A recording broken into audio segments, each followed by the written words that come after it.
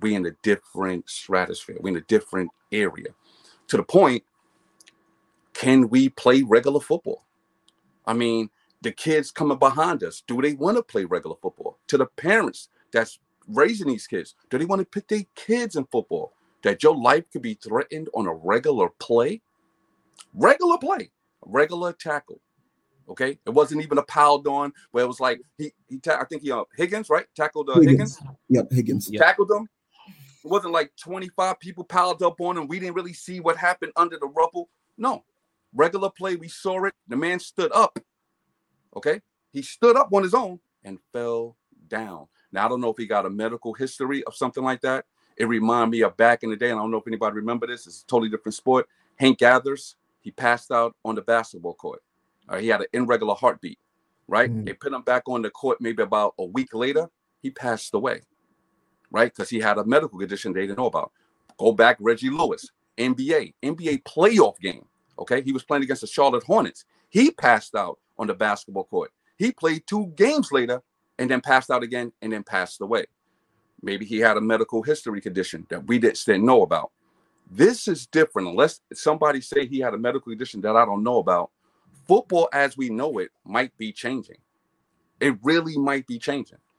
That's the way I see it. I mean, like, that's a regular play.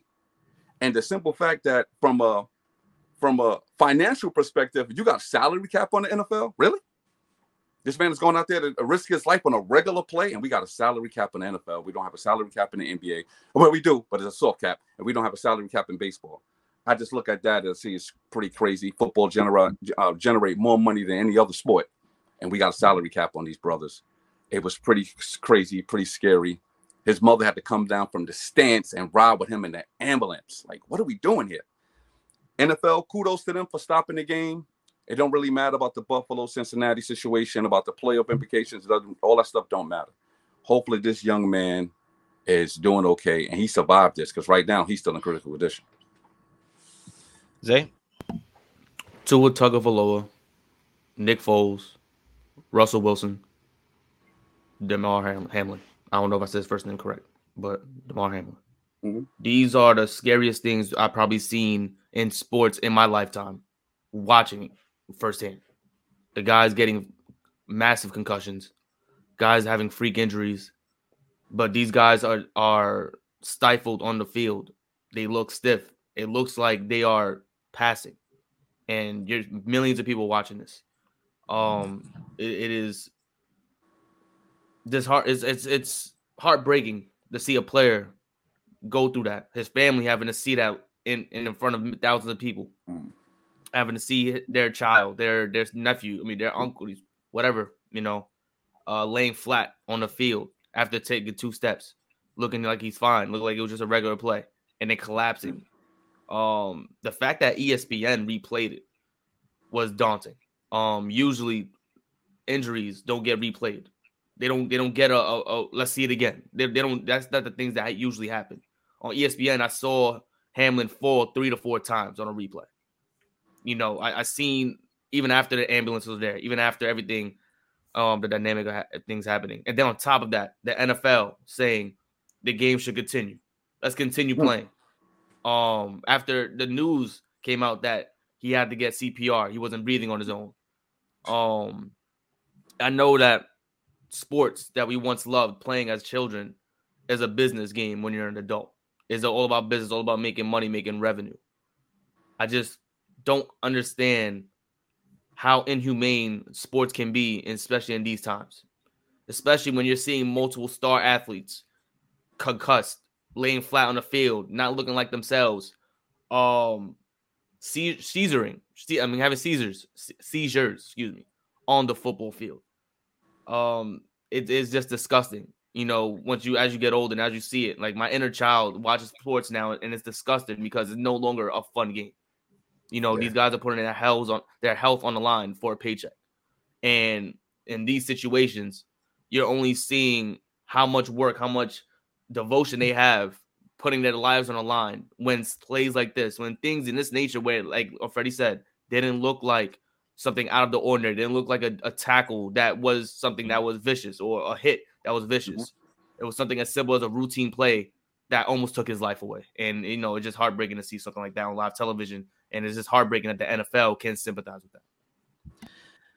I mean, y'all really laid down the footwork for me to bring us home. You know, saluting my brother, Father God, Fahim, you know, for chiming in. I definitely think it's going to change the dynamic of the season for sure.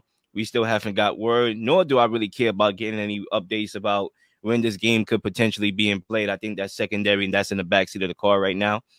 You know, the thing that I was thinking about, and I try to find any type of positivity in a situation like this to at least calm myself down personally. And while all this was going on, seeing the Bills players, seeing the Bengals players join it together, reunited. I mean, come on, these are competitors right here, you know, playing a very competitive sport. To put that on pause, to come together, and how the fans was able to do the same, it just lets me know that sports is a fraternity. And even as a fan, watching it from the couch and talking in the chat, like Coach mentioned, with myself, Zach, Zay, and Coach, and it's just a fraternity. It's a brotherhood.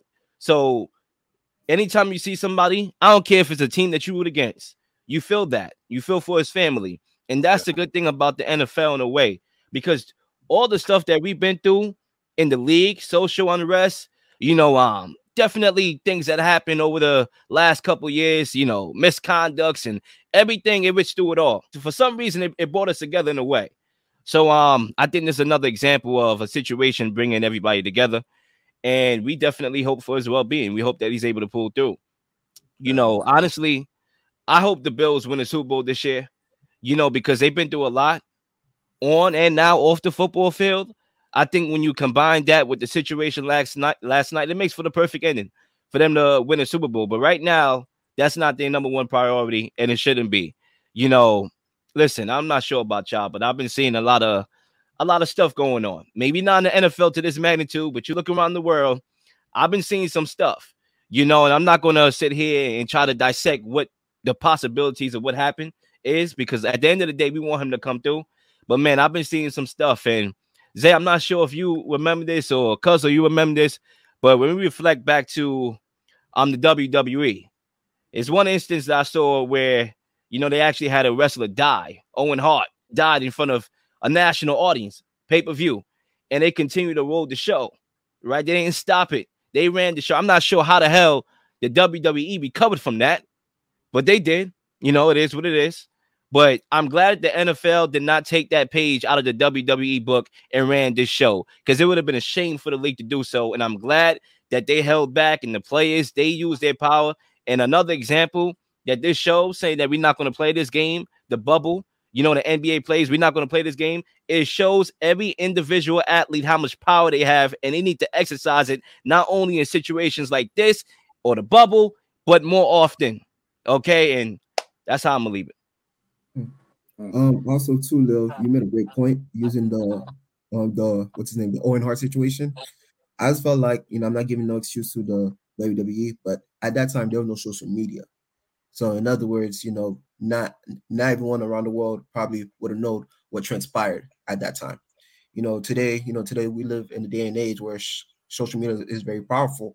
Like if something happened right now, I promise you, somewhere in Europe, Africa, Asia, wherever, like people's going to find out about this. And also too, you know, I just want to give my hats off to Zach Taylor, man. You know, when the ref said, hey, they're giving the players 5 minutes to warm up, he went across the field, talked to Sean McDermott, and from there, you know, they came to a mutual agreement by, you know, postponing the game. So, you know, I truly like the class act that he did. One more thing here, and I'm actually going to lob a question / comment here. You know, this is why I honor athletes making decisions to retire from the game early. You know, I'm not going to lie. Back then, I kind of felt entitled, right? A selfish thinking of mine, feeling entitled. Like, why did this athlete retire in his prime? For example, Calvin Johnson is one of those guys that at the time I felt robbed. Megatron, best wide receiver in the league. Personally, for me, top 5 wide receiver of all time.